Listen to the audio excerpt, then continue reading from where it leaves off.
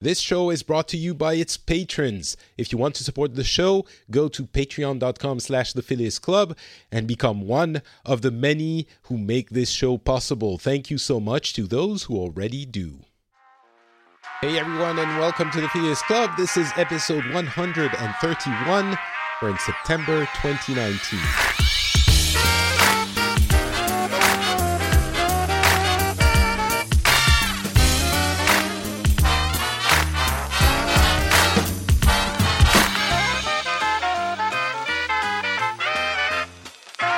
Hello everyone, and welcome back to the Phileas Club. In this show, what we do is that we get people from different parts of the world. We get together and we talk about what's been happening in the world and hopefully get some different opinions and takes on all of the events, sometimes important, sometimes a little bit more trivial, but hopefully you get something out of it and manage to get out of your usual intellectual hangouts is the way I'm putting it today. My name is Patrick Beja, and I'm very happy to be welcoming back to the show on one hand, on the Atlantic hand, Tony, who is from the US. How's it going, Tony?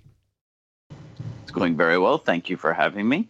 Thank you for waking up early once again, for being on the show. It's 7 a.m. for you, 2 p.m. for me, so I'm all fine and dandy. I hope you're awake. I have my coffee. I am ready to go. I didn't really get up early. I just have to readjust my schedule a little bit on these days.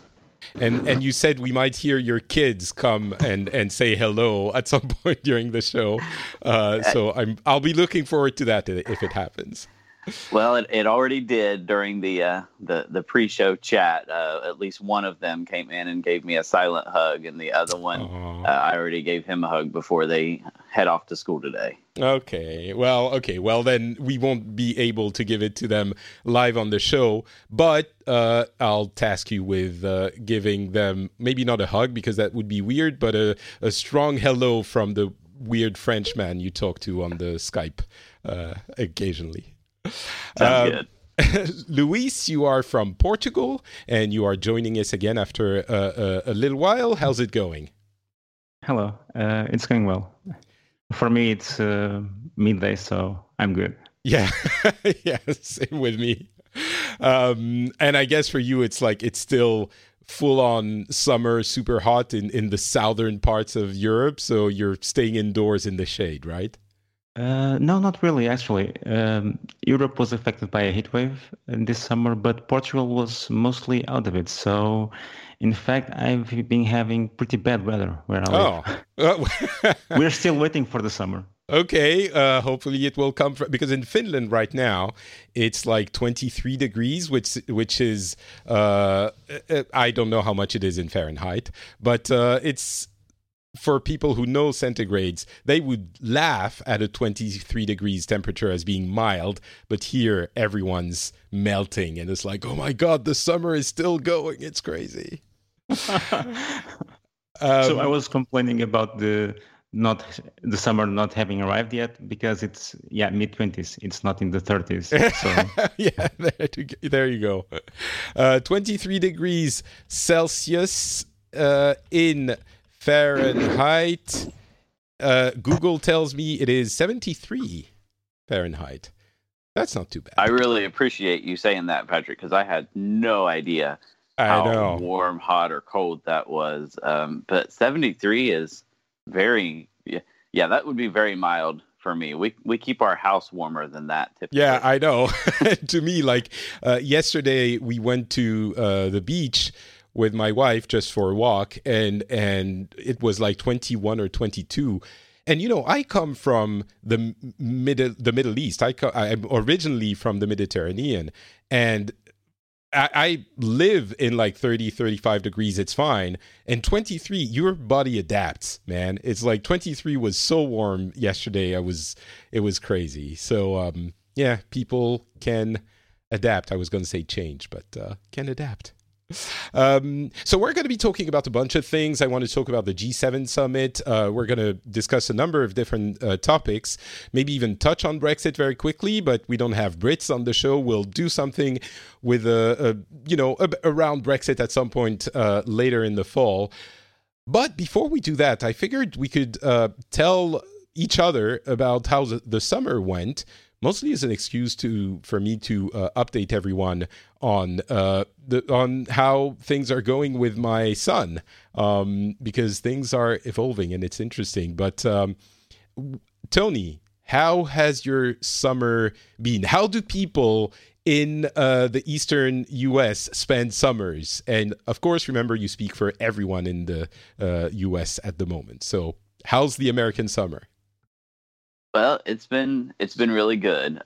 So it's timely that you're asking this, and I'm speaking about this because, like I said, my kids are going off to school. They've been in school for just under a week. They've been back to school for just under a week, and they were really excited. My wife, who stays at home with the kids for the most part, she works a part-time job. She was very excited for school to start back up.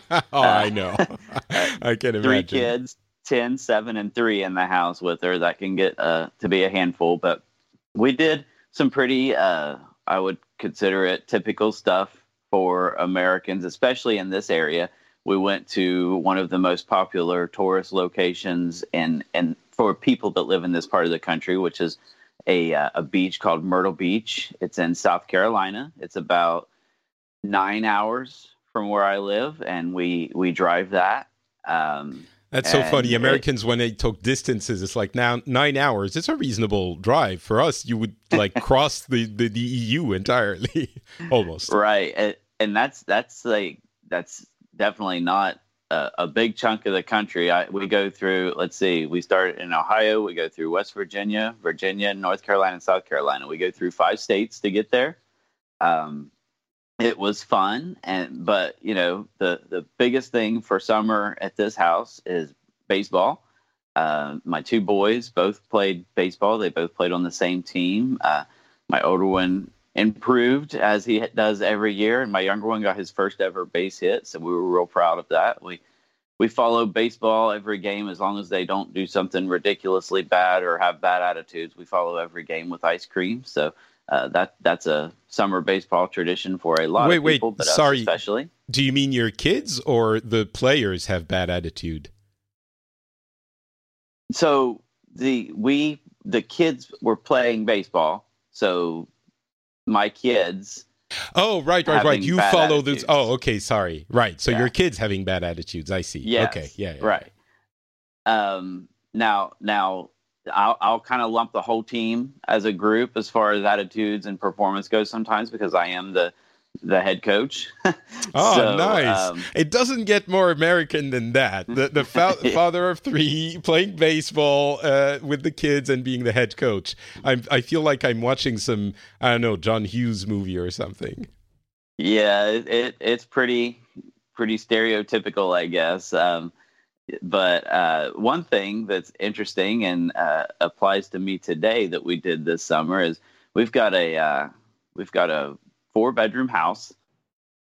Our smallest bedroom has always been an office. That's where I've sat when we've done this show.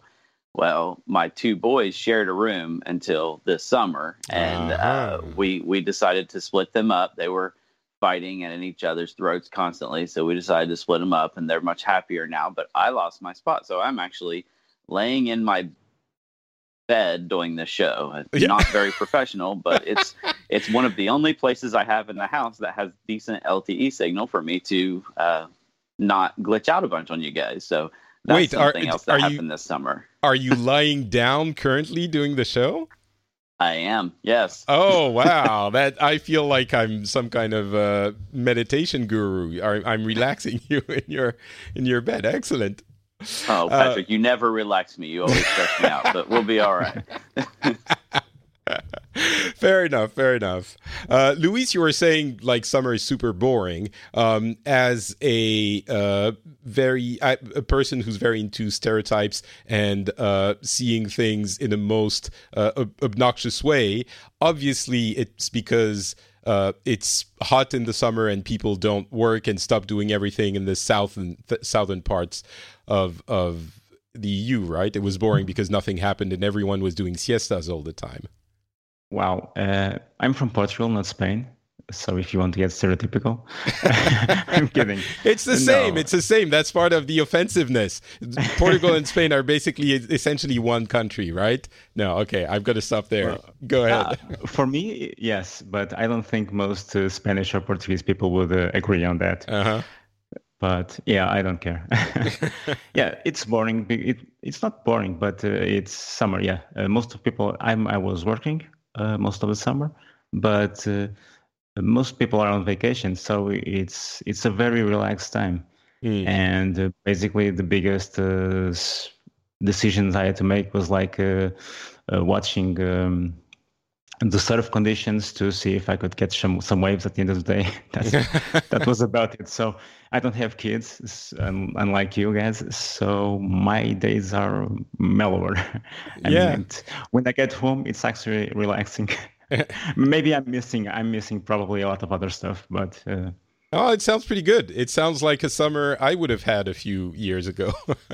But yeah, talking about kids on my end of the world, I guess, it was great because I've talked on this show about how difficult it has been with the baby a few times. And the fact that people don't actually tell you how horrible infants are and how difficult it is to care for them, especially if, every kid is different, as people like to say, and some are easier than others, and ours was on the more difficult end. And we often joke with my wife that we're not made to be parents. And that added to the fact that he was a little bit difficult to deal with, made for a very miserable experience for a few months, a good amount of months. And it's gotten better and better and better. And now, for the past couple of months, I would say, midway through the summer, I realized that he had gotten really easy to deal with, and we're always like on staggered with my wife. It gets easier for her like a few months before it gets. She's always a few months in advance, and it was a lot easier for her a few months ago already. And for me, in the summer when he was away from daycare, he was here for a month. He was staying home all day for a month or so. And in the middle of that, I realized, he's starting to talk. He's a year and a half old now, and he's starting to talk more and more. He's repeating words, and he's communicating and understanding, and a lot more autonomous. And we can interact, and I can tell him to do stuff, and he tells me what he wants to do. And it's gotten, honestly, so fun. Like, I don't want to jinx it. I'm touching wood. I'm crossing all my, my fingers, but it's gotten so fun, and I never would have thought a year ago that it would get to that level of fun and easiness. And like I melt every time he says anything, and like he dances. My brother is a musician, and he actually made the music for all of my shows, and he made a little song with his daughters for my son. And my son asks for it all the time, and then he dances like he shakes his butt and dances around, and he's so cute and always smiling and always happy, and it's gotten so much better. It's like I feel like I should express it to the audience because I was so much in despair in the first few months, and of course things come and go, and sometimes he's less easy, and I'm sure at some point it will get less easy again. But at the moment, for the past few weeks, it's been a real pleasure and a real joy. Like, I feel like the people who have kids, who are happy about having kids, are living this kind of life. So it's going really well in that respect. I'm guessing, Tony, you know what I'm talking about with 3 kids. You've gone through the iterations of parenthood. Oh yeah, it's got its fun times and not so fun times. I will say, I'm sensing a little bit of a feeling of betrayal in you because you said no one warned you how horrible infants can be. So I'm not going to betray you, Patrick. I'm going to warn you ahead of time. You've heard of the terrible twos, right? Yes, I have. Okay, those are nothing compared to 3. I'm just going to tell you right now. Really? 3s are, all 3 of mine have been bears at 3. 2s have been the calm before the storm. So I don't know. So wait, what happens at 3? What happens at 3? They just get attitude and independence comes, rebelliousness, and they start screaming like in anger and things like that. So 3s are rough. Okay. How long does it last then? For all 3 of mine, it seemed like it went for probably about 6 months. Okay. And I think that's going to depend on how you approach it and how you react to it. But about 6 months of really rough times during their age 3. Okay. Well, I mean, the French education way is supposedly making the terrible twos a lot easier. Like, we don't have as many tantrums and we don't have as many as much of a hard time during the terrible twos. So I'm going to choose to believe that and hope that it actually applies to more than just the terrible twos. First of all, that it is real, that the terrible twos don't really happen if you do it the way the French... Listen, French people don't do many things super well. Food, wine, and apparently the children. So I'm going to choose to believe that we have it down on that end and that we're not going to go back to the horribleness of the first few months. But if it does, I'll give you credit, Tony. You will have warned me. I just hope that you are horribly wrong. Maybe more than I have on any topic, including world-ending political topics in the past. Well, see, now I'm curious, and this might be a discussion for another time, but I'm really curious what you do differently to address the terrible twos than what we might do or what any other country might do. So I'd recommend, I'll give you the short version, but I'd recommend a book called Bringing Up Bébé, which is a book written by Pamela Druckerman. She's an American author who went to live in France a few years ago, and she had a baby, and she's had more since. And she was very surprised by the differences between the way Americans raise their kids and the way French people raise their kids.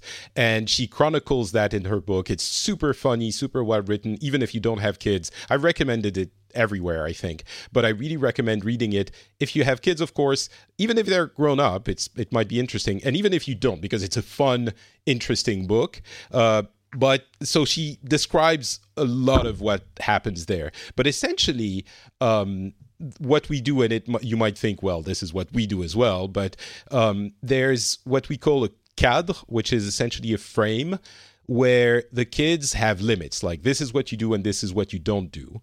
And inside that cadre, they have more freedom than they might have otherwise, but the limits are very clear. And so it gives a lot of structure in a way that is apparently, I don't know exactly how it works in other countries, but in a way that is more defined than other cultural traditions do.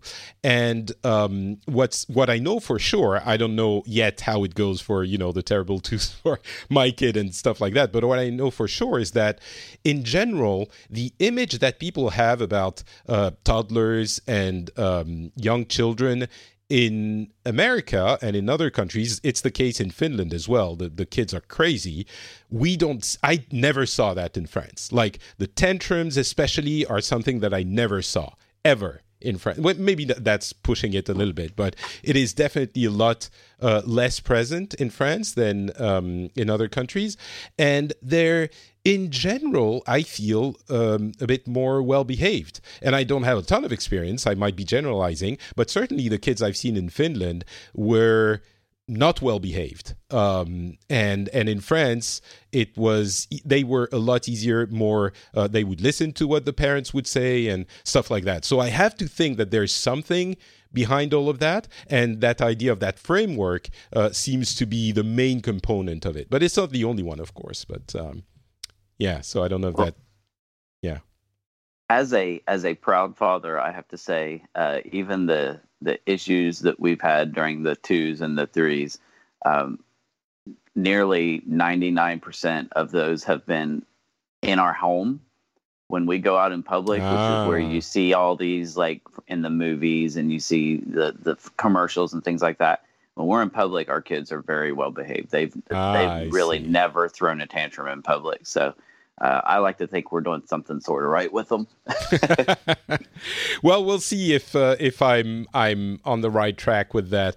And you know, of course, it has to do with the nature of the kids. I'm sure maybe we got the model where the first few months were difficult, but then it got easier, and then maybe it will all go to crap. But I'll keep everyone informed, of course, on how it goes and whether or not I can grandstand with my French education system, you know, putting it over the head of everyone else.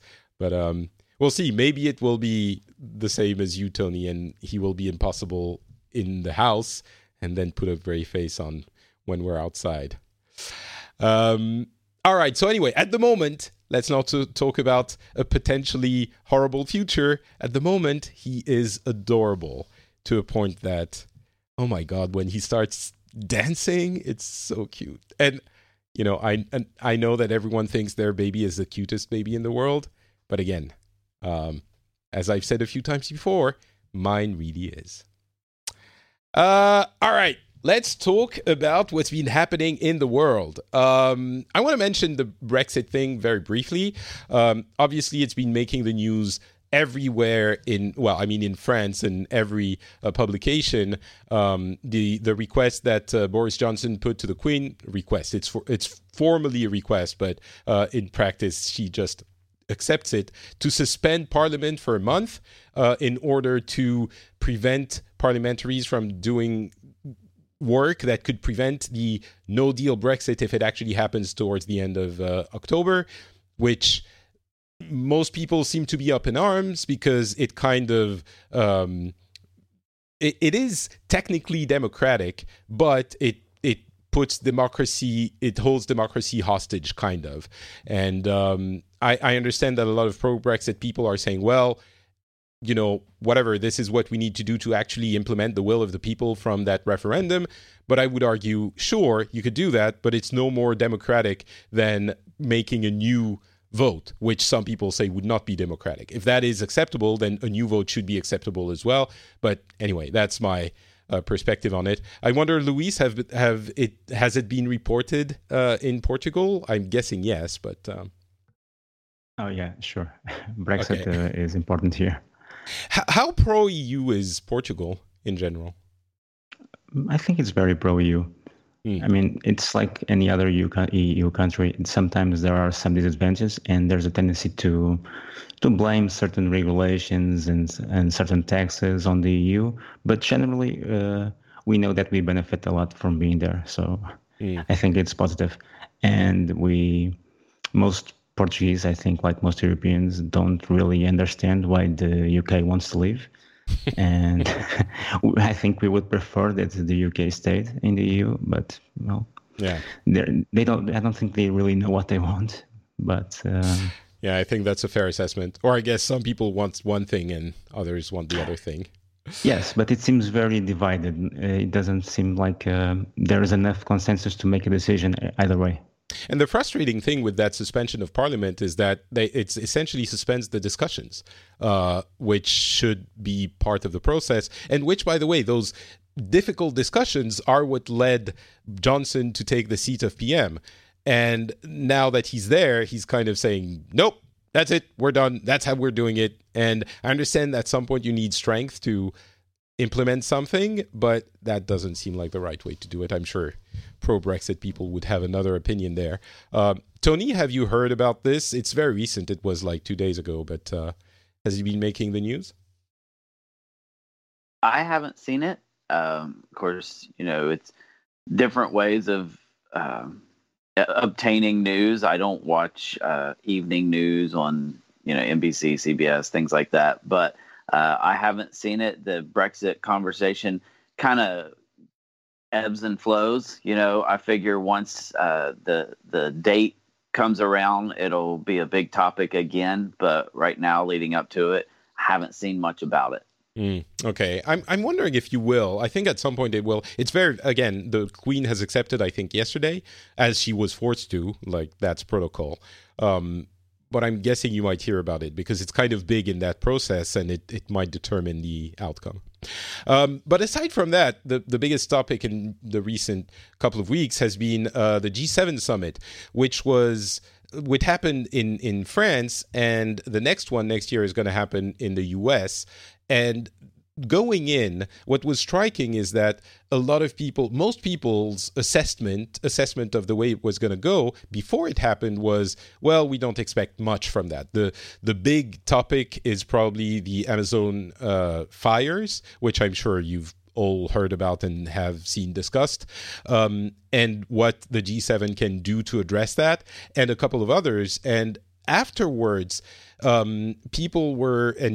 publications were pleasantly surprised by the outcome, and in a very rare display of I don't want to say unity, but agreement. Most publications, no matter the political leanings, were saying, well, it seems Macron, the French president, played this one kind of right. One element which was interesting and that many listeners might have heard about is the tax on big internet companies, most of which are American, of course. And there's a new tax that was created a few months ago, and President Trump was, in one of his angry tweet series, was attacking that tax and threatening retaliation and a number of things like that, which, of course, him being the president, kind of got people a little bit, not scared, but concerned.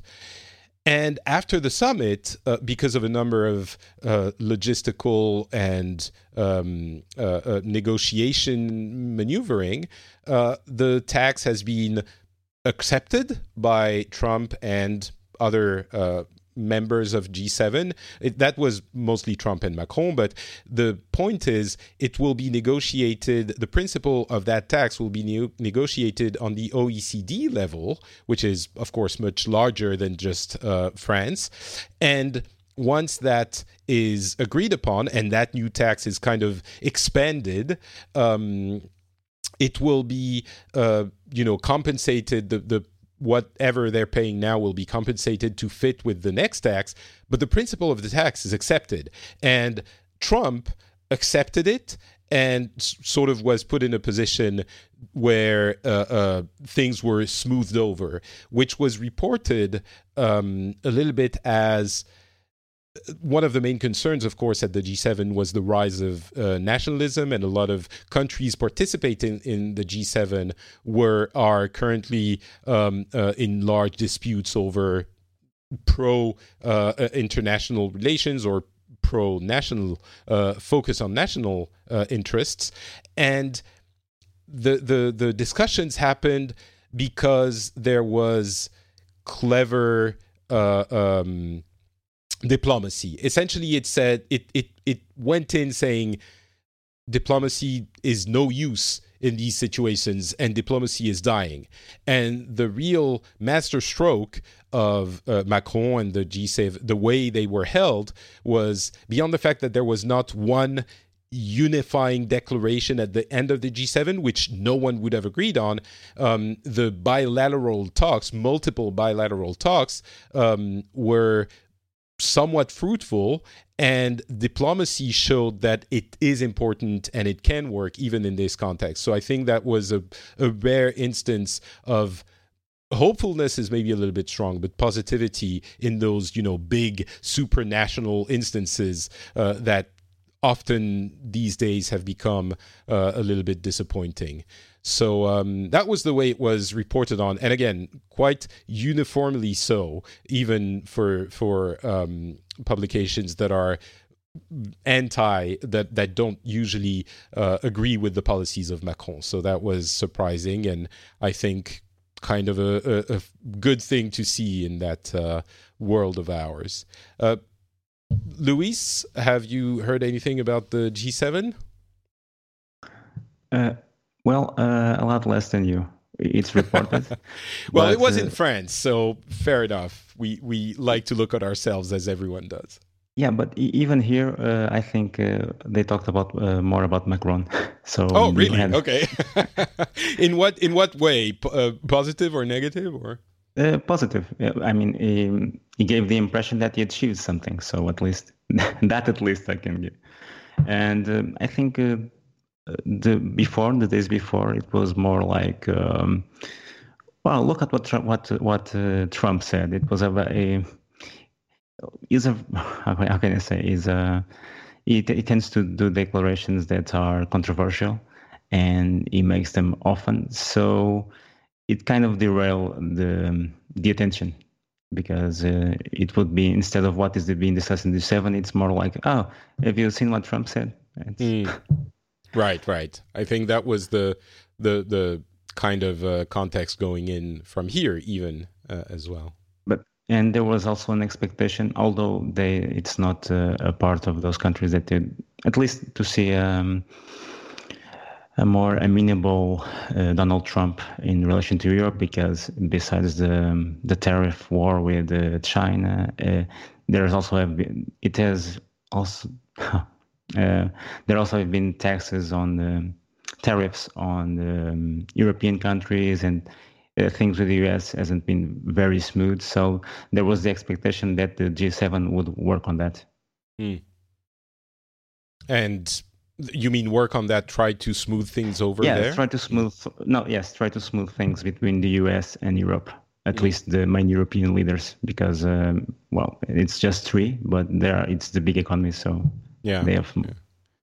I'm not sure they have had very big discussions there. They might have, but I haven't seen them. The other one was political maneuvering with Bolsonaro in Brazil, of course, which seemed to have borne fruit now, what we're hearing in the past few days. But the Amazon burning has been, of course, the most reported on topic, and the causes and how to fix it and the issues there, which I'm not going to go into because that would be a whole separate conversation. But Tony, what about you? G7, of course, you knew all about it, covered it every day. Tell me.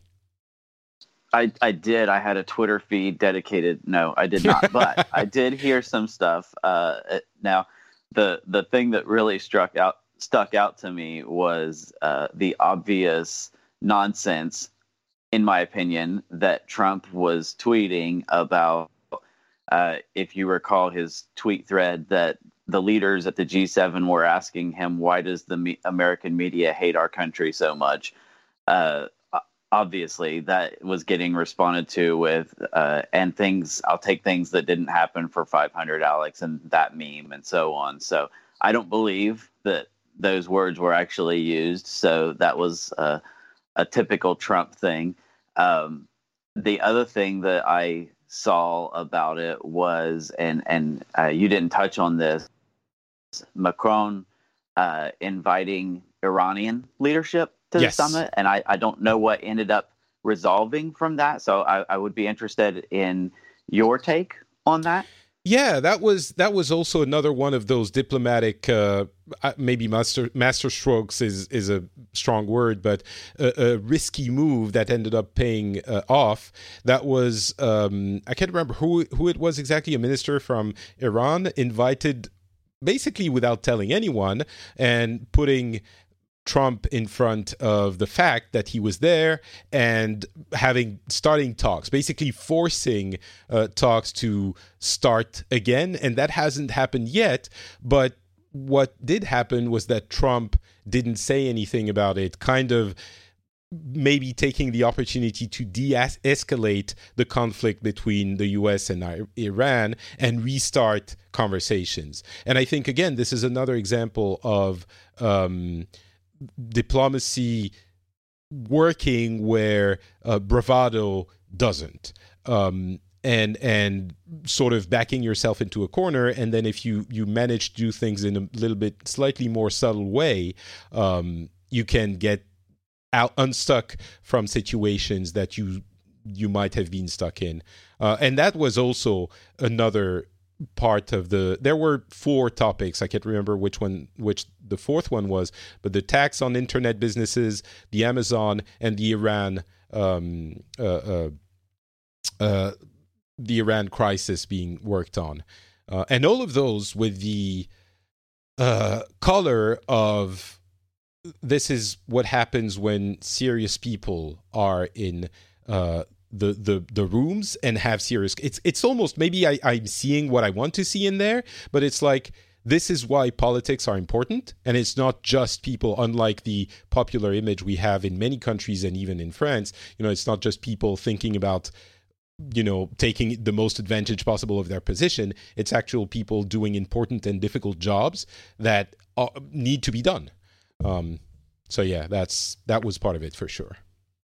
And I'm going to ask another question from the reporting aspect on your side. You're talking about Macron making these good moves. Do you feel that that's exactly how it was reported? Macron made these masterstroke moves, or did anyone say, because it sounds like this is what you're saying, Trump didn't throw a fit? And is anyone saying that? Because on one level, that's to be expected of a world leader, and that's how it should happen. However, if Trump did throw a fit, that would be the headlines, at least here, right? So the headlines would be Trump throws fit, but since he didn't, the headline is not Trump-based, at least here. Is that how it's being talked about there? Is Trump getting even a little bit of credit for doing what he should do, I guess, is what I'm asking. Yeah, I think to an extent, the two are linked. Of course, it's our president, so and I want to stress again, the press is usually not very divided in the American sense, but the opinions about what happens, the interpretations are different, even though they're, polite and sometimes even collected. It's very rare that everyone agrees, okay, that wasn't too bad. And so that aspect is not every piece of media waiting for the orders from, the administration to know what to say. It's very much them apparently agreeing on what actually happened, even though they all have their own opinions. The Trump part is certainly part of it. And the way we think it, no one knows what happens in Trump's head, right? We can't know. But I think the subtext is it seems that Macron was subtle enough and arranged things well enough, in part having no common declaration, saying from the get-go, we're not going to have one common declaration, because he knew that would lead to conflict. And it couldn't happen in the current situation, it was disappointing that there wouldn't be a common declaration to begin with. But in the end, it helped massage all the relationships and all the egos so that it made it into a situation where it was possible that Trump wouldn't throw a fit, right? And I think when you see how many fits he throws per day and how unpredictable he is, the fact that he didn't is, of course, partly because of himself, but maybe also because of what happened around him and the conditions were created that it was maybe more disadvantageous for him to throw a fit than to throw one. So I think that's how I'm interpreting a little bit now, but I think that's how I understand it from everything I've seen and heard. Does that make sense, Tony? It does. I like to think, because I'm a crazy optimist sometimes, that he's growing up, but I'm sure that tomorrow he'll say something ridiculous. So we'll just have to wait and see. I mean, even in the reports and talking about Trump, everyone was saying, well, it was good until now. Who knows what will happen tomorrow? We fully not expect, but we fully understand that he might throw a fit about the G7 agreements, tomorrow. So it's not like we're saying, yes, we managed to tame the crazy beast and now he will be reasonable forever. Obviously, that's not what is being said. It's just one successful point in time. And whether or not he's growing up, I don't know. I mean, when you look at his Twitter feed, it doesn't seem like he's changed much, but maybe. All right, so that was the G7. Let's go to Tony. And I do want to ask, before you talk about sports, which I'm really looking forward to hearing about, I do want to ask about the events of the summer and the mass murder. The mass murders happening with that nationalist and white nationalist, white supremacist color to it.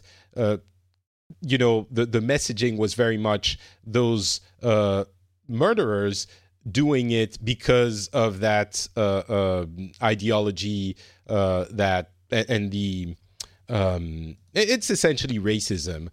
And for me, and I think for many people, it's clear that even if you want to say that the current xenophobic discourse in America and in other parts of the world, I'm not saying that it's not happening elsewhere, certainly it is, including in Europe, many European countries, and those people getting in power through that rhetoric, it's very difficult for us to dissociate the relationship between the two. And people have been talking about it for a while, but now it's not the first time. Many times it has happened in the U.S., and mass shootings have happened in the U.S. where the perpetrators were saying, even mentioning Trump by name. And of course, it's not like Trump went out and said, you should go and kill people.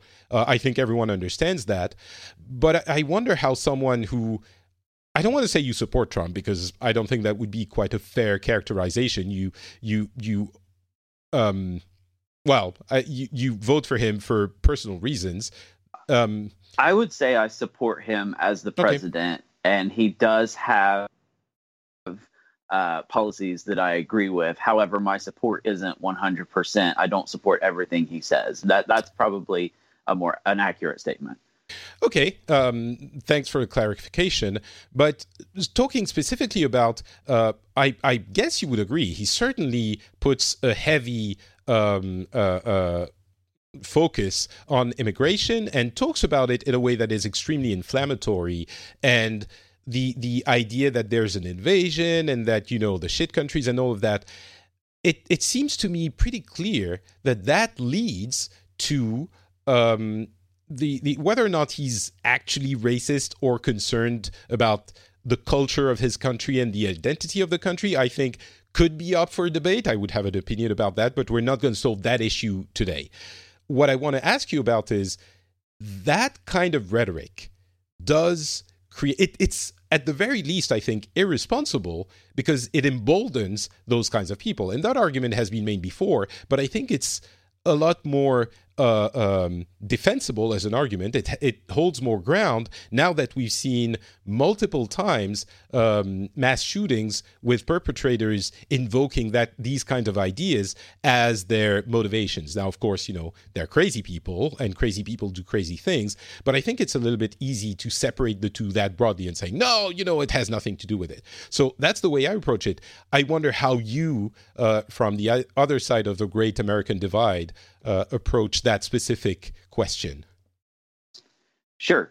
I want to start by just making a clarification, just because you used a couple of different words, and I want to make sure that the details are there, because I don't know if it's getting garbled through the trip over the Atlantic or what. But we've had 3 major mass shootings in the last, few months. The 2 are probably the ones you're referring to. One of those was perpetrated by a white supremacist. The other one was not. So just want to make sure, because you said mass shootings, and right, I wanted to make sure that was clear. Both of them were not. The Dayton one was not perpetrated by a white supremacist. The third one kind of came and went very quickly because it turned out it wasn't a true mass shooting in the typical sense. It was actually a police raid gone bad. I don't know if you were referring to that one as well. No, that one I don't think I've heard about as much. Okay. Well, that's because it wasn't a narrative-fitting mass shooting. It was a police raid that went south, and the criminal that they were trying to arrest fought back. But okay. Now, for the one in... where was that one? The one by the white supremacist, El Paso, I believe. I do agree with you. I agree that the rhetoric, the anti-immigration rhetoric, is irresponsible. I agree that it can embolden people that already have that mindset. So I think we're on the same page there. I also don't believe that the people with that mindset, though, that they are. I don't believe they are just going out and doing these things because of that rhetoric. And you said that they're going to do crazy things anyway. I think the important word is it emboldens them. In their minds, it gives them ammunition to do this. Maybe that's a poor choice of words, but in their minds, it emboldens them. Yeah. I agree with you when you said, you don't think Trump wants them to do that. I absolutely don't think that he wants them to do that. And I don't think that he cares for that subset of people, which is still very, very small. They're making the most noise because they're doing the most damage. But white supremacy is a very, very small percentage of the population. It always has been. It's louder now because of the internet, which allows them to band together and talk to people that share their views. You know, it used before, and not to blame the internet, but it really is a thing. Before that, it was the kooky people in the town that no one wanted to associate with. Now they can find these places on the internet where they can share their views with other like-minded individuals, and it creates a boldness in them to go out and be loud. Right. So, but I 100% agree that the rhetoric is irresponsible. I wish he wouldn't say all the things he says. I think he can get the point that he's trying to make across without using the ugly words that he uses, because I don't think the root level point that he's trying to make is necessarily wrong. I believe that legal immigration is a good thing for the United States. I believe that there's a process for that, and I believe that illegal immigration is not good. But like I just said, he can make that point without using the ugly words that he uses. So I think for the most part, and you may have some retorts for me, but I believe for the most part, we're on the same page. No, I think, yeah, I'm honestly, I didn't think we were going to be as much on the same page as we are. But yeah, I think we're mostly on the same page. We could argue endlessly about the realities of illegal immigration, but that would be a different topic altogether. I think what we can agree on is kind of the famous Spider-Man line, with great power comes great responsibility. And obviously Trump and many other politicians like him have great responsibility. And when you misuse that responsibility, even just in words, it does have consequences. So if what they're doing is irresponsible in that sense, we all wish they wouldn't do that. So I think, yeah, if we agree on that, we're pretty much on the same page. And Luis, I saw that Luis was unmuted, so he may have something to add before I continue. Go ahead. I just think that you said that the way he chooses his message is not the best, but I think that's the point. He chooses that message. He could say that he could talk about immigration in another completely different way, but he chooses to use the most inflammatory rhetoric possible. Yeah, inflammatory rhetoric, when you see a manifest from a white supremacist and you see Trump rhetoric, and there are parallels there, it's difficult not to be at least very, very disappointed. Yeah, I can agree with that. I think, though, with Trump, a lot of the issue is we attribute to him evil or malice where there should be, what's the right word? Incompetence. I hate to say that. He is the president of the United States, but yeah, that's the thing. At some point, the incompetence becomes your responsibility. You're held accountable when you're the president, even for your incompetence, right? Like that's right. Yeah, and I am. I can't hold him accountable except for with a vote. But that's how it works. I am holding him accountable right now. But I think there's two reasons why he says the things he does. One of them is his mouth or fingers move before his. I don't even think he takes the time for his brain to catch up. He just says what is right there at the tip of his tongue. It just comes out. But the other one is his base is anti-immigration. Now, I don't believe in my heart that his base is white supremacist. I don't believe that his base, like I said, those ugly words. I don't believe that his base wants those ugly words, but his base is anti-illegal immigration. So that's why he says those things, because he does pander to his base a lot. And I think that's what's happening, at least on some level there. Yeah.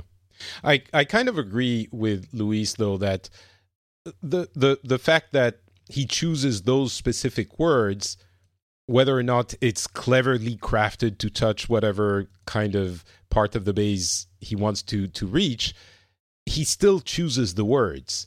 And so it's not like, he says whatever, it's not really thought through. Maybe it is, maybe it isn't, but he still makes the conscious choice of choosing those words. So maybe while I agree with you that, we wish he wouldn't use them, he consciously does. So I think that kind of orients the judgment of them a little bit further. But maybe I should give him more credit. I don't feel like he really consciously thinks through his words that much. Maybe. And I don't see, Patrick, how you have any place to be arguing with him. He has the best words. You don't. He does. I think that's pretty clear indeed. All right, talk to us about sports. It's sports bowl seasons. You're an American. You're like in the heartland. No, you're not, but you are playing sports. What's happening in the U.S.? So I am in Ohio, and for those that don't know, Ohio is home of the best football program known to man, the Ohio State Buckeyes. There would be a couple of people who might disagree with that, but they would be wrong. But so football season is coming. College football starting up, which is, I pay a little more attention to college football than I do pro football, but pro football is what I really want to touch on. And when I say football, I understand that most of your audience thinks that I'm going to be talking about a sport with a round ball with black and white spots on it. Oh, I think you'd be surprised. I think it's the opposite, actually. Really? Okay. Well, we know it's what you mean by football. Do we know football? But we know the difference between soccer and football. We know you're talking about the wrong football, the one that is not actually football. Right. Okay. That's right. I understand that. In fact, I don't know if you know this about me. I'll call it soccer. I played soccer in high school. So I think you mentioned it. Yeah. I did not play American football. Mm-hmm. But anyway, so a high-profile quarterback by the name of Andrew Luck retired this year unexpectedly. He decided that he had enough of the violence of the game. Rehabbing from injuries was more than his body could handle, and he had been injured quite a few times over the course of his career. And he's a very good quarterback. I think injury held him back. I believe it was last year or the year before. He ended up winning the comeback player of the year for the NFL. But he retired, and there's a lot of people who are horrible that are criticizing him. I shouldn't say they're horrible. That's mean. I feel that they're saying things, they're judging him unfairly. They're criticizing him for retiring because he wants to be able to walk when he's 70 and he wants to be able to think clearly when he's 60. And it's spotlighting the violence of American football. And I am seeing a shift away from American football in my area.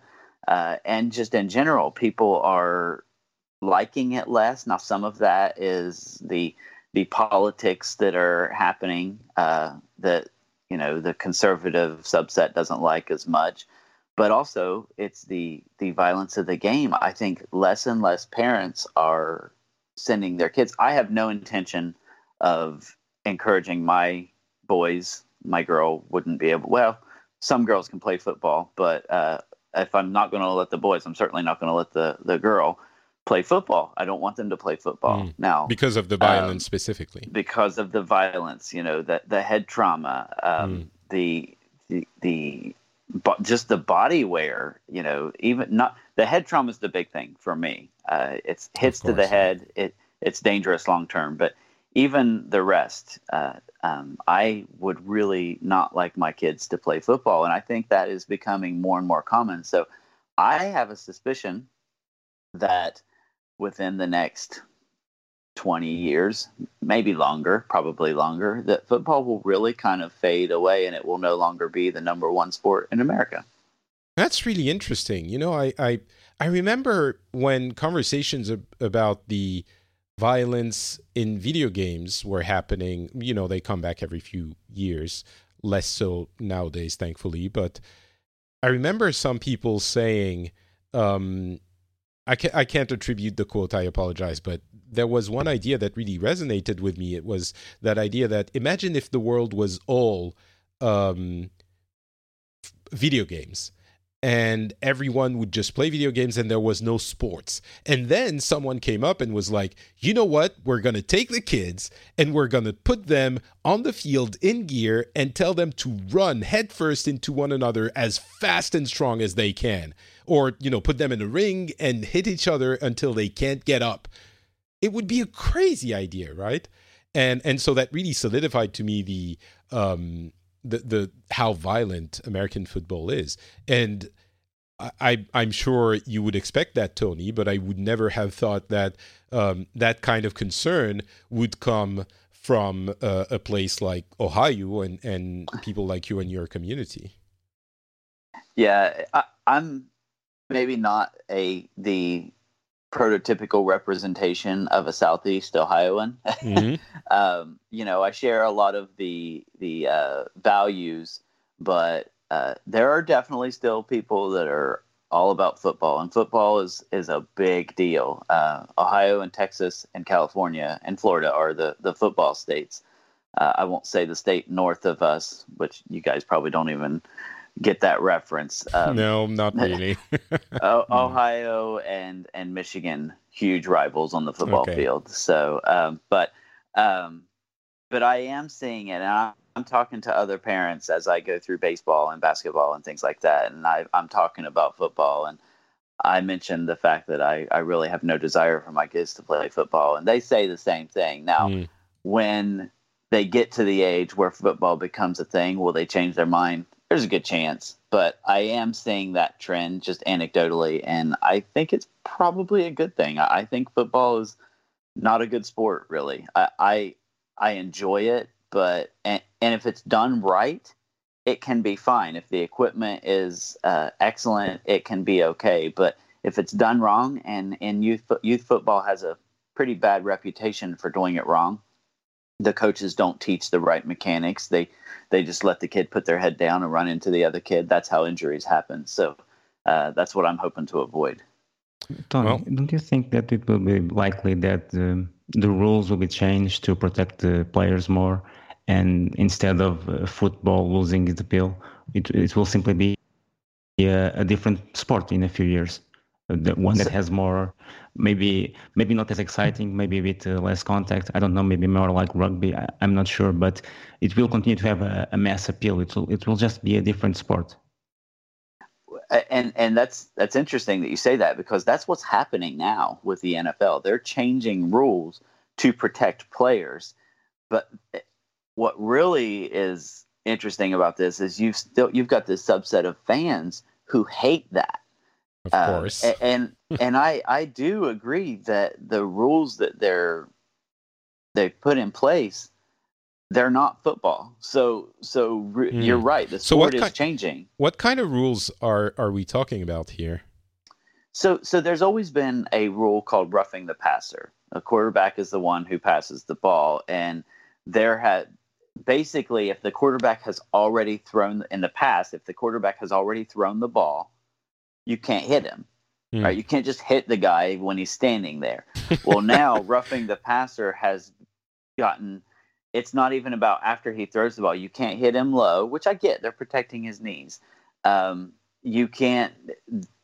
The joke is you can't touch him. You can't breathe near him, because if he decides he's going to fall down, you're going to get a penalty. And in some respects, that's kind of the way it is. I mean, if they touch the quarterback nearly at all, they're calling roughing the passer. And so they are changing the rules. They've changed rules where they've got vulnerable receiver. The receiver goes up to catch a ball, and he's vulnerable. He's in a position where he can't protect himself from a hit. And if the defensive player just smashes him, they're going to get a penalty call.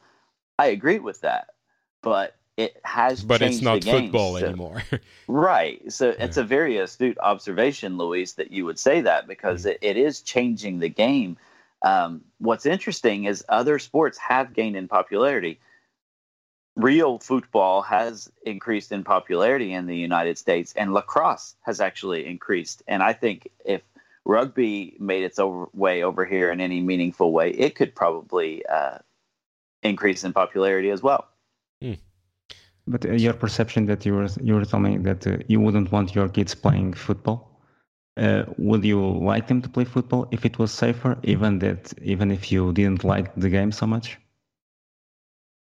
So it's actually, my mindset is kind of the opposite. I really do like the game, but because it's not safe, I don't really want them to play.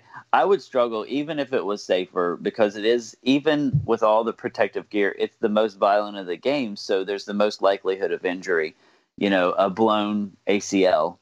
Even with all the gear in the world, you hit the knee right, it's going to blow out. So I don't, but having said that, you can do the same thing in baseball and basketball, but those are the sports that we're focusing on in my house. Baseball and basketball, they're less violent. Anything can happen in any sport, but those are the ones that we're that's the focusing thing. on. Any sport can have injuries and accidents. Obviously, things like rugby to an extent and American football, that's a lot more likely. But I think, there could be a way for American football to change and be less violent. And there will always be some people who will say, you know what, this isn't the one I like. But it would still be a sport, a slightly different sport. Maybe it would even splinter. But it would take a long time before the NFL is less popular than another league where they have the traditional old school football. But anything could happen. It doesn't mean that the changed American football can't exist somehow. But obviously you're going to have some people who are going to go #NotMyFootball, right? They're going to be like, sure. This isn't. But that's really interesting. Thanks. I didn't think that was where you were going to take us. So thank you, Tony. All right, Luis, what's been happening in Portugal? In Portugal, well, not much. There were two things that are the major news this month. One was a strike from truck drivers. I think you have a lot of that in France, a lot of strikes. We're not as used to it here. Does someone have a phone near their microphone? I'm hearing a lot of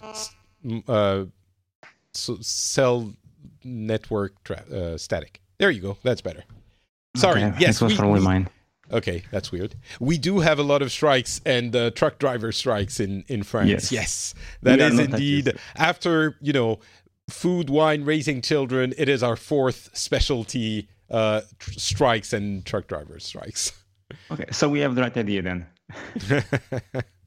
And usually when there's a strike that affects a lot of people, like public transportation, doctors, nurses, usually there isn't a very well, the public doesn't like that because it affects all of us. So there are strikes that are easy to garner public support. This one was especially about truck drivers that transport dangerous substances. In this case, we're talking about fuel, and that was really confusing because people were running to the gas station, to the supermarket. They didn't have an expectation of when it would end, so it was a couple of weeks. The pumps were empty? Yes, most of them, yes. But it was the second time they did this in the last few months, and this time something happened that was strange because I don't think there was a lot of there were precautions taken, and there was always pumps that had fuel, although there was rationing. But people were anxious. Me also. We all went before the strike to fill up the cars. We all did like huge traffic lines, and it was a mess. And it turns out the strike didn't last long, and there was no big problems. But the idea of a strike, even if there is no real consequences at the strike, it's enough to provoke some mayhem because there was a few days that we just spent a lot of time to fill up the tanks. Yeah, I can absolutely see that happening. So it was, I think, the only kind of strike that everybody's against. So that's why it didn't last very long, I suppose. Maybe, but there is another one scheduled for next month. So we'll see. All right. Well, have fun queuing at the pump again. Yeah, it's more fun when you see this like image from France and you say, yeah, France, it's complicated, but now we have it here. And out of that, it was the Amazon. It's like the biggest news in the last few weeks.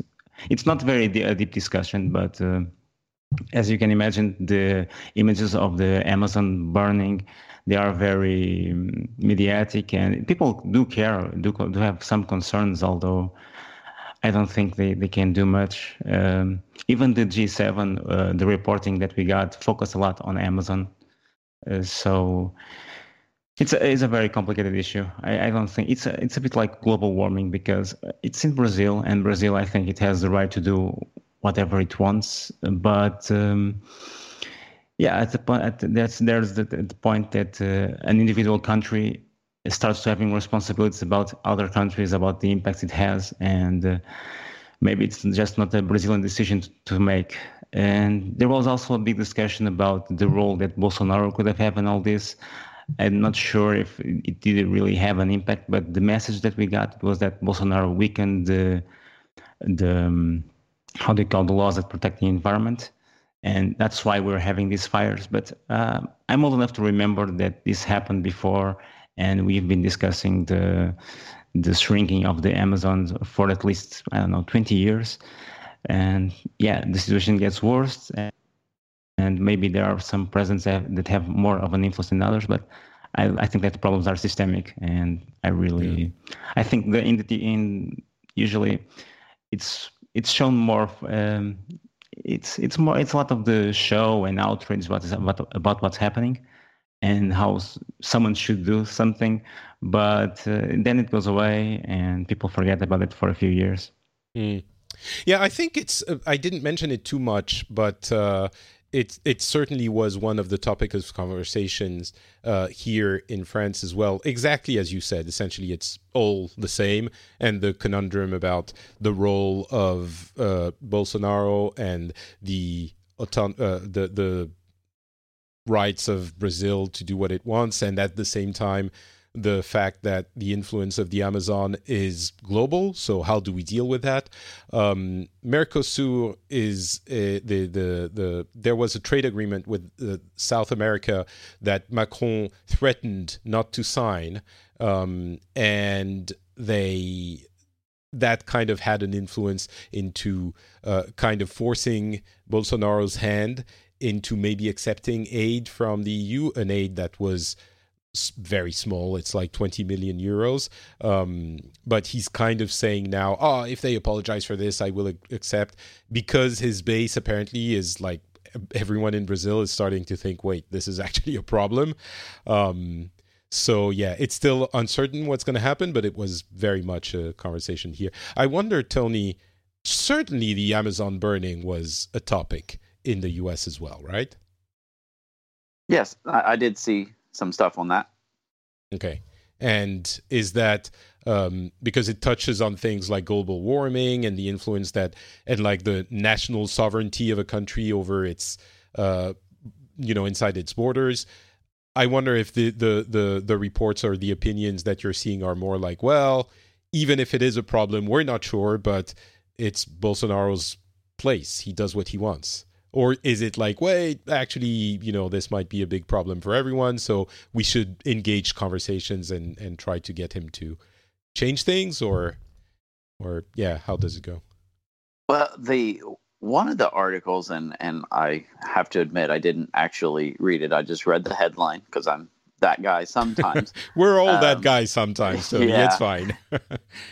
It actually said, it was an article, and I don't remember where it was from, so I can't say which side it was from, but it was why the Amazon fires aren't as bad as they're being made out to be. So if I don't know, but my opinion, yeah, they're their own country. They should be able to take care of their own stuff. It does affect everybody. I would be more inclined to provide assistance if asked, rather than try to throw our weight around with other countries. I'm more of I'm not an isolationist, but I'm more of a keep to ourselves kind of guy. Right. Yeah. But there are other. Sorry. No. Go ahead, Luis. I'm thinking this is not really different from, for example, the Iran situation. It's about nuclear weapons, but it's the same thing. You don't want a certain country to achieve a state that can harm other countries. In this case, Iran. But there are policies and there are treaties, and people do try to. When a problem is too big for one country, it affects everyone. Which we do try to solve it. So I don't think why we see the environment as something different, because the United States, for example, and even Europe goes to wars about because of oil, water, frontiers, whatever. So is this really that different? This has a global impact. Yes, a country should do whatever they want. They are sovereign, but there is a limit. It's like when our freedom starts to interfere with other people's freedom. I'm not really sure that if one has the authority to say, this is my country, I can do whatever I want. Because even now with the global warming, there are countries that are suffering from the effects and will suffer, and they didn't contribute a lot. So is it fair? So we have the advantages and we also have the costs, but other people will suffer more without having any advantages, without having benefited. And that seems unfair and a bit dumb, I think. Not dumb, it's not dumb, but it seems that we can't really expect that, yes, there are countries, but there is one Earth and there is a human race, and yeah, we're all very different, but it seems like sometimes we do have to make policy together.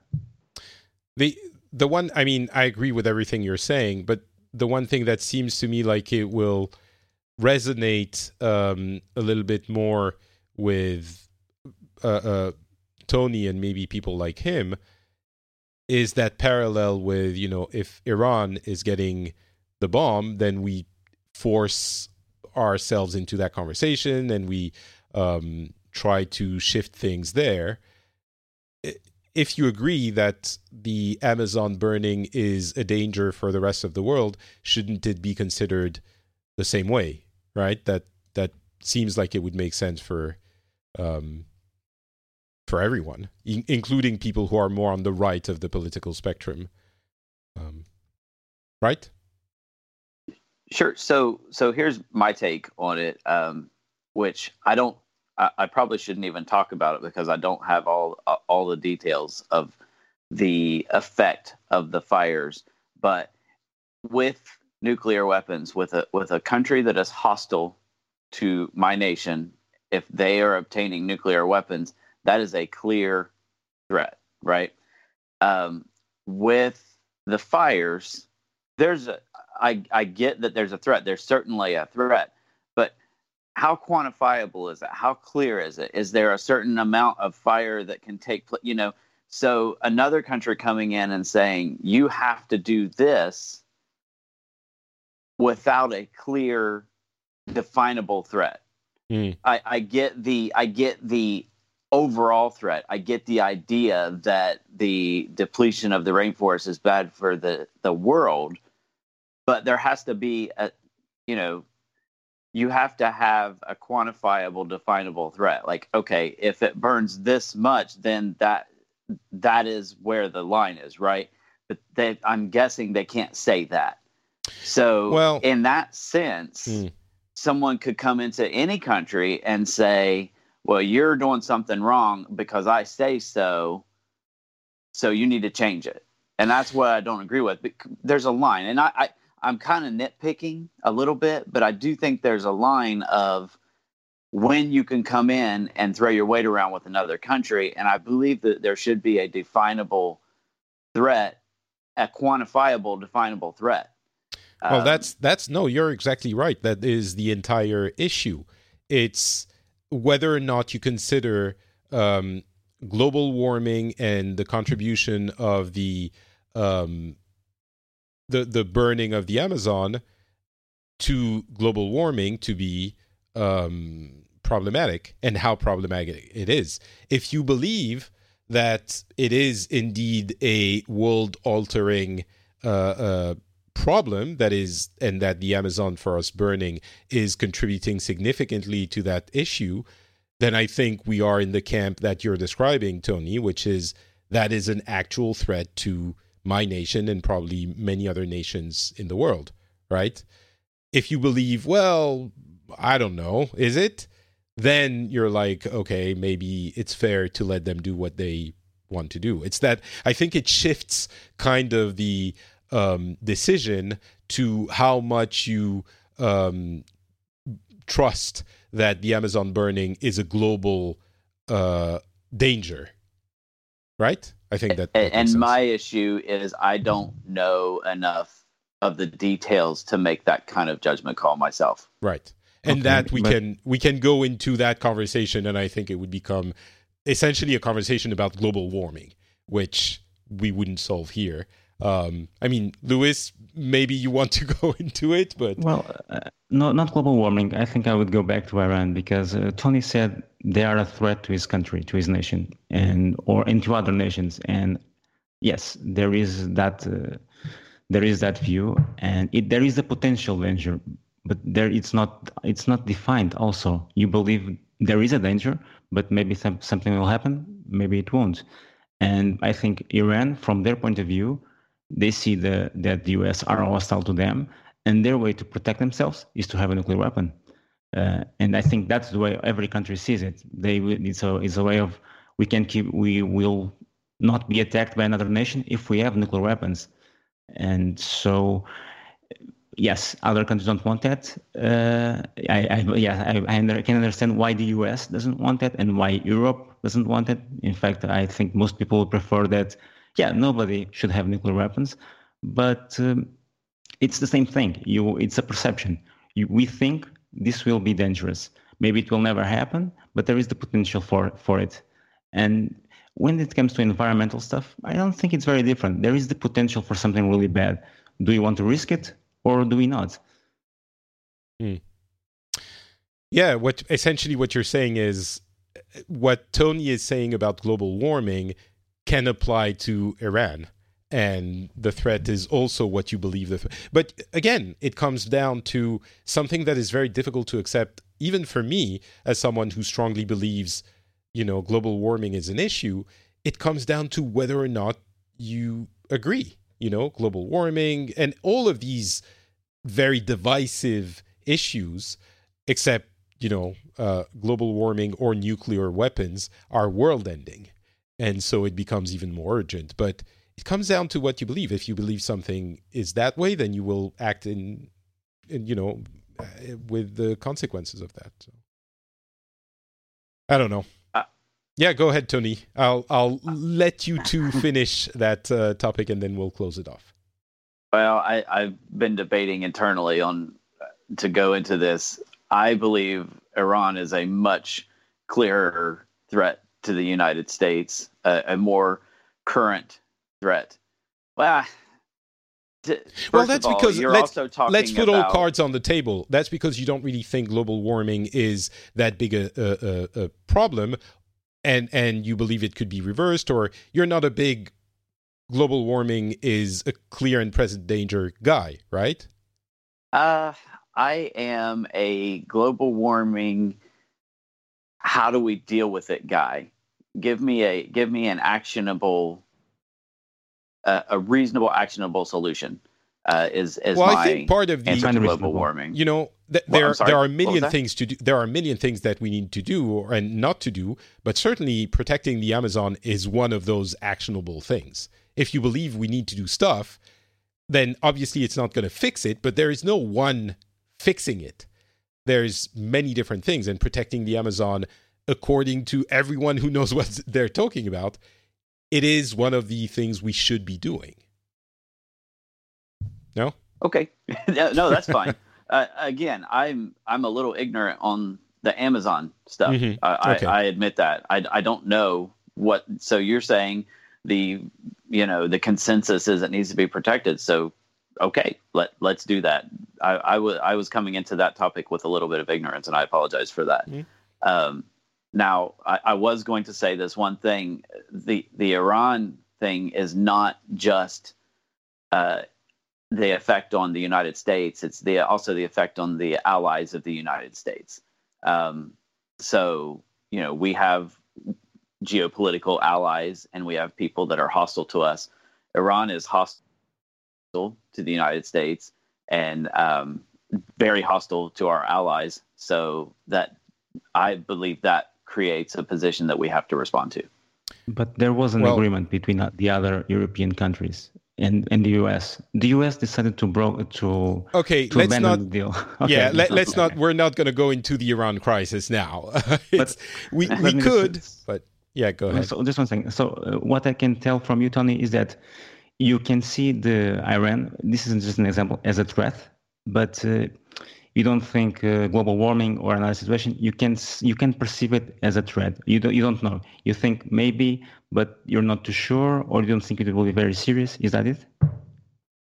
Global warming. I think that we, as the United States, are doing things to combat global warming, but other countries are not. And I'm not talking about European countries. I think a lot of the problem with emissions is coming out of China and India, not the United States. We've actually reduced our emissions more than any other country, even after we left the Paris Accords. So, I think we're doing our part, but it's not going to make a dent. So until we get the whole world on board and we can find a way of tackling it without crippling our economies, I'm all for it. I believe that it's a danger. I believe it's a threat, but we can't do it by ourselves. Europe and America and the Americas can't do it by ourselves. We need to get the other countries that are causing the vast majority of emissions on board as well. I guess I can agree to that in part. A miracle! Wow, there we go. It's a miracle. No, I just other countries that are emitting, that are doing bigger emissions now, they didn't benefited from that from 50 or 60 years, like the European Union or the US. So I think there are some certain countries that already have big advantages, and now, they're going to take the first step and hope that other people will follow. I think that's definitely the case. I think it's, again, a whole other conversation. I will say, however, since you brought the Iran thing into the conversation, Louis, I agree that Iran and nuclear power in general is a very serious threat as well. So I will meet Tony on that side of the aisle. Now, how it's being dealt with, that's a whole different topic. But yeah, I don't think I mean, it can be true that both global warming and nuclear annihilation are problematic. So anyway, all right.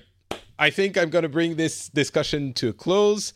We kind of found some common ground, so I'm going to stop before we actually start tearing each other up. But thank you both for being on the show. That was super interesting. Before we leave, do you have anywhere you want to tell people to go to find you? And I mean on the internet, not necessarily in Ohio specifically, Tony. Do you do anything on the internet? There's your Twitter account, of course. Yeah, I am on Twitter. I'm at Tony Staley on Twitter. I tweet coaching, basketball coaching things have been a lot of what I've been doing lately, which I'm not even in basketball season, but I do some sports stuff. I do a little bit of politics stuff. I do some fintech stuff because that's actually my day job. But sometimes I kind of lurk. I go through ebbs and flows, but that's where you can find me. Excellent. The link will be in the show notes. What about you, Luis? I also have a Twitter account. It's the other Luis, but I'm not very active on Twitter, so you might miss me. Okay, well, it will be in the show notes as well. And if you catch him when he's there, then say hi. I'm not Patrick on Twitter, Facebook, and Instagram. I am also on FrenchSpin.com, where I put my shows. There's the Phileas Club, and there's Pixels, where we talk about video games. Of course, if you enjoy the show, you can support it on Patreon at patreon.com/the Phileas Club. Many of you already do that, and I appreciate immensely. Thank you so much. I hope you continue to get something out of this show, a little bit of reason in an ocean of anger and divisiveness, and the proof that the reality is sometimes we can just talk. Just let's talk. Let's converse. And we'll see that maybe we're not actually all holding hands and having fun and being super friendly to each other, which in this case, in this show, we are. But at least we can understand each other, and that's important. That's the most important thing, I think. So thanks for listening. Thanks for supporting. Again, patreon.com/the Phileas Club. You have the link in the show notes, and we will see you in a few weeks. The next episode should be really interesting. We'll see if I can make it happen. I don't want to spoil anything, but I think it will be really interesting. All right. Talk to you then. Bye. Maybe I should be recording this.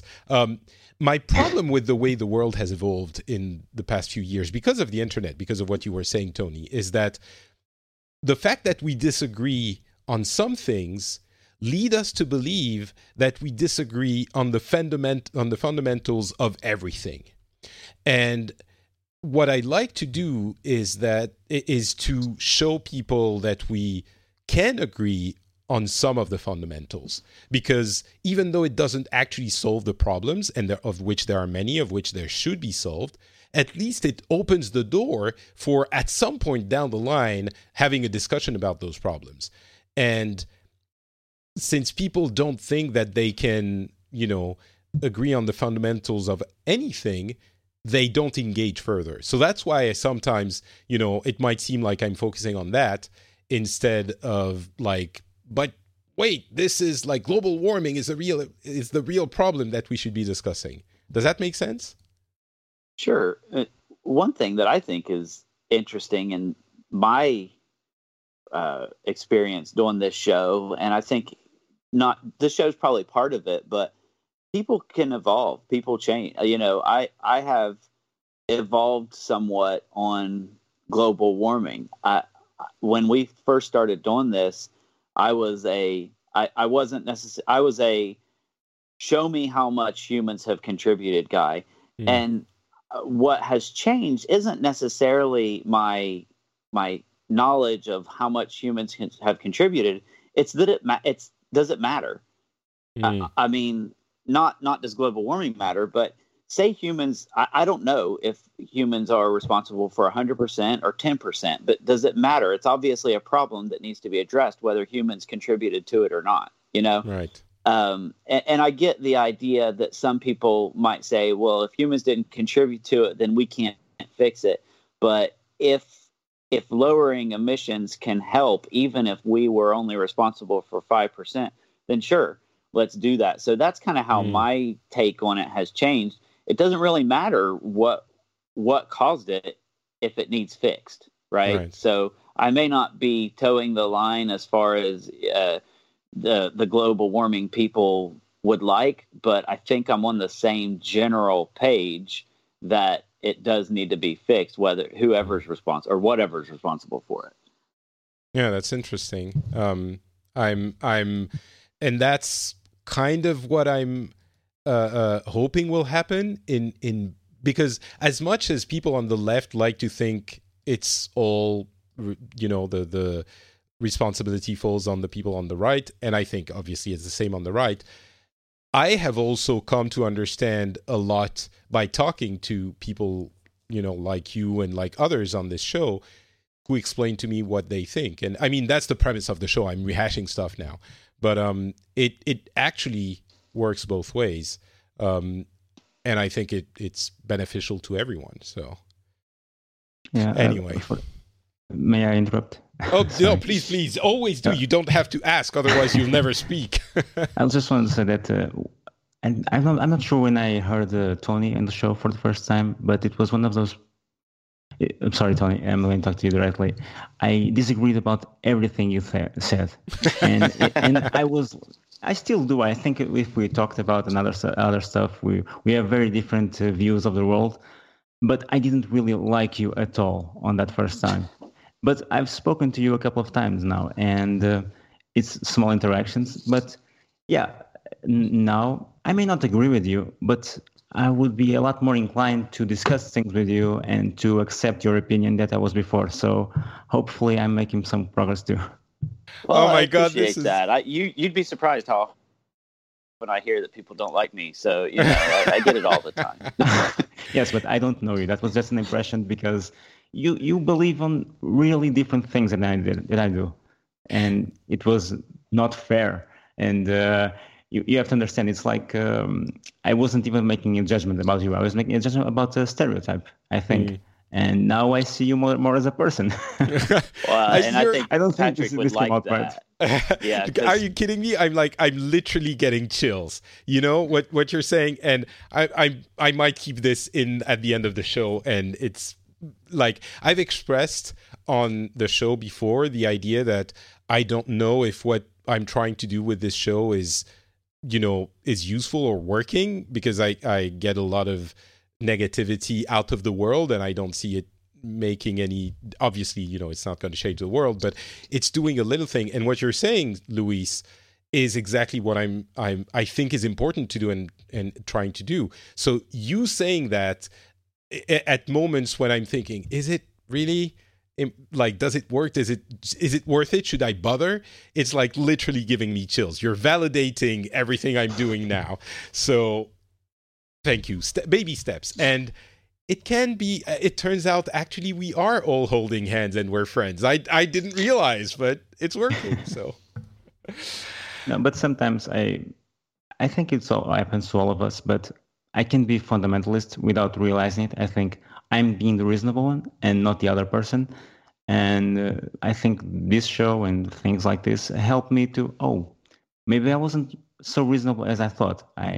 That's my position. I think we all think of ourselves as a reasonable person, but sometimes we are not, and I think it's helping me. Well, I think something important to remember is when we're talking on this show, especially when we're talking on the more political stuff. I kept it light today with football, sort of light, but that takes up 100% of my Phileas Club time, but it takes up about 1% of my life. Yeah. My life is all about my kids and my wife and work and to provide for them. So this political disagreement stuff, we could probably hang out and never talk about that stuff and have a wonderful time. In fact, I'm sure of it, because it's just such a small part of what I actually spend my time on. Right. Yeah. We, as Luis was saying, we're actually people, all of us, right, and not just political opinion.